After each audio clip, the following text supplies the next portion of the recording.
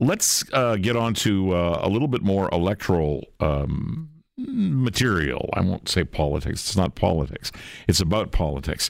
And I'm talking now about how the parties reach out to you and try to attract your attention. That has changed radically.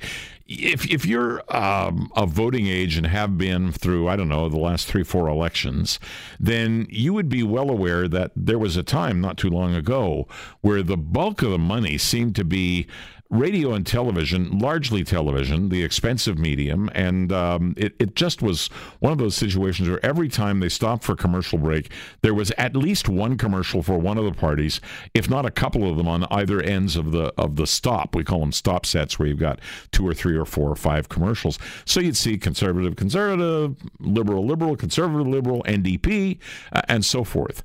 Now we're seeing and hearing commercials, but they're fewer and further between because the money, and you don't see much in the print media at all, because the targeting abilities that the parties have discovered they can get by using social media are absolutely remarkable. I'm not speaking against the broadcast media. That's what pays my salary. But the point is here that if you want to reach, let me be a little bit over the top, 17 through 24-year-old, let's make it 18, that's voting age, 18 through 24-year-old blonde-haired, blue-eyed girls who live in 3 particular ridings in downtown Toronto, you can do that using social media. So Facebook picks up the bucks, the majority of the bucks, I would have to say, and there are other social media outlets that you know of well that handle political advertising, and we are fortunate because we have somebody who deals in that business online with us. Dean Tester is president of Tester Digital in Ottawa. Dean, welcome to the program. Thanks for having me, Peter. All right. So I know you're a Facebook friend of mine, and we've met, but that's not what we're talking about. We're talking about the fact that by September the 28th, the Liberals, you're suggesting, had spent almost $500,000 on Facebook, while the Tories had spent about $327,000, other parties somewhat less. Tell us, and tell our listeners, tell me the difference, because it's quite pronounced, between using this kind of media versus using broader media that scatter amongst everybody who's listening or watching. Yeah, so what we've got now with Facebook Ad Library, it lets us get some pretty interesting insights into what the parties are doing. So we get information on money spent, we get information on targeting, and we get to see how many different variations of ads that each party is running. So to me, one of the most interesting things that we can see is that the Liberals are running 8,000 different variations of ads right now. And they're testing things, right? They're testing messaging, they're testing demographics. And why does this matter?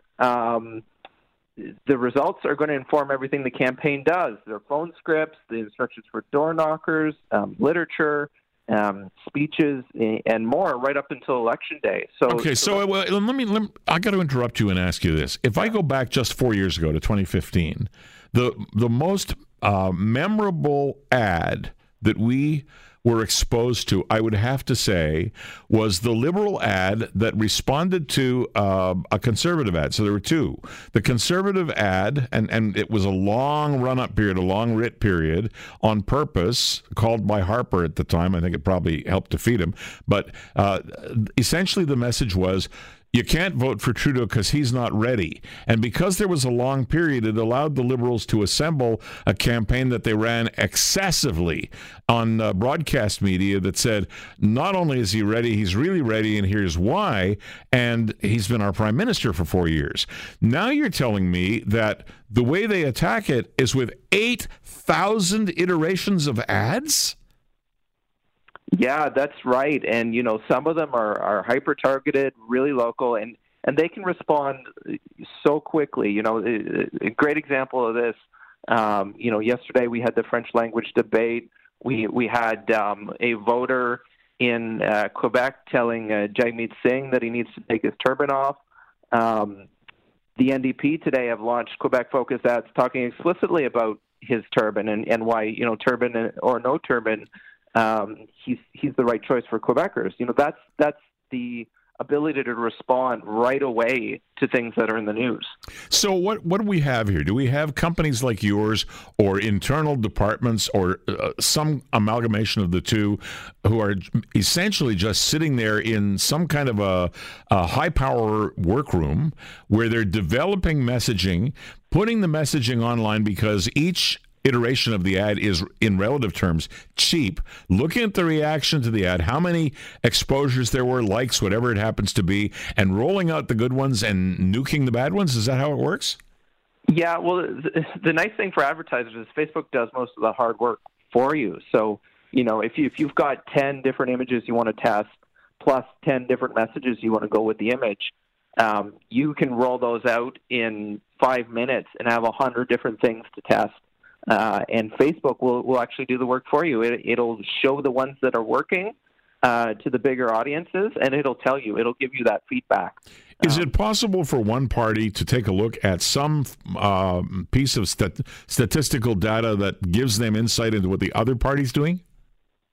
So the information that Facebook gives you is limited on targeting. So you can see provinces, you can see a little bit of gender breakdown, but it's not 100% precise. There are some interesting things that I've gathered from looking at Ad Library. For example, the Conservatives now have a small ad buy in BC attacking Jagmeet Singh, which is new. So are there ridings they're targeting in particular where they think the NDP is the main competition and that they've got a chance to take them down in BC? Maybe there are. Maybe that's the thinking behind it. So you can take guesses based on what we see on Facebook. So I would have to distill the conversation that we've been having to this, and correct me if I'm wrong. The targeting abilities of a Facebook, and Facebook is the prime example. There are other social media, obviously, but Facebook is the big one for advertising, and particularly political advertising. What it comes down to is these parties can, by testing messaging, go riding by riding, issue by issue, into every riding across the country, and they can target specifically based on any issue they want that tests well in a particular riding. So you're not going out there with a mass distribution, single message that says pretty much anything. Absolutely. And you see this every single day you log on to Facebook, you'll see something new. The Liberals just rolled out ads on gun control in Quebec, in Ontario. There's been the targeting of, Andrew Scheer is Doug Ford 2.0. The Liberals have been running those ads in Ontario. So we see these types of examples over and over again from, I would say, primarily the Conservatives and the Liberals are the ones doing a good job at this. Well, they're the ones with the money. Yeah, well, that's it. I feel bad for the NDP. They've picked it up. They've spent over $150,000 so far now, but that pales in comparison. The numbers you gave me earlier, they're actually out of date now. The Liberals have spent over $800,000. The Conservatives are just over $500,000. So we're talking between those three parties $1.5 million to Facebook. And I just want to go back to one piece, too, about, you say Facebook is the major competitor. They're really the only competitor now. Really? This goes back to the ad transparency laws the Liberals passed. Twitter got out of this, didn't they?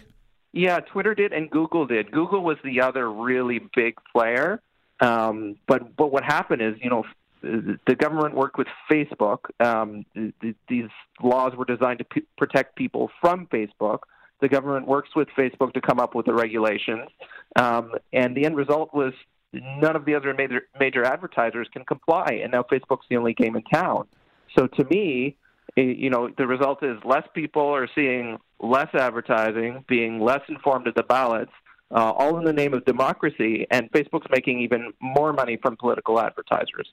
I'm not a fan of Facebook, but that's just an aside on my part. Look, let me ask you this question and I'll let you go. If Facebook is the prime, or really the only, and we're looking at under $1 million is spending by the Liberals, they got a hell of a lot more money than that in the kitty, and the Conservatives have even more. Now, I've seen more Conservative ads than Liberals. This is just me on broadcast television. Is that the other place where they're spending big dollars, or is there more distribution? Well, I think radio and TV would be the main spend. I hope they're all advertising on your show. They ought to be, but it's. I think TV is still the predominant spend. I think that's changing in the United States and other places. I don't know if we've necessarily caught up. Just as a comparison. We just talked about the Liberals testing 8,000 ads.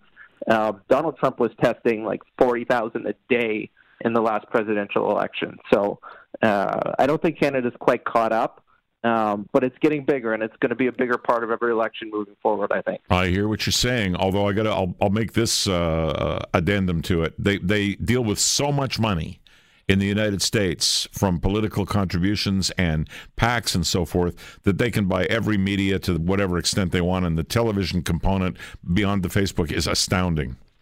That's the way it is.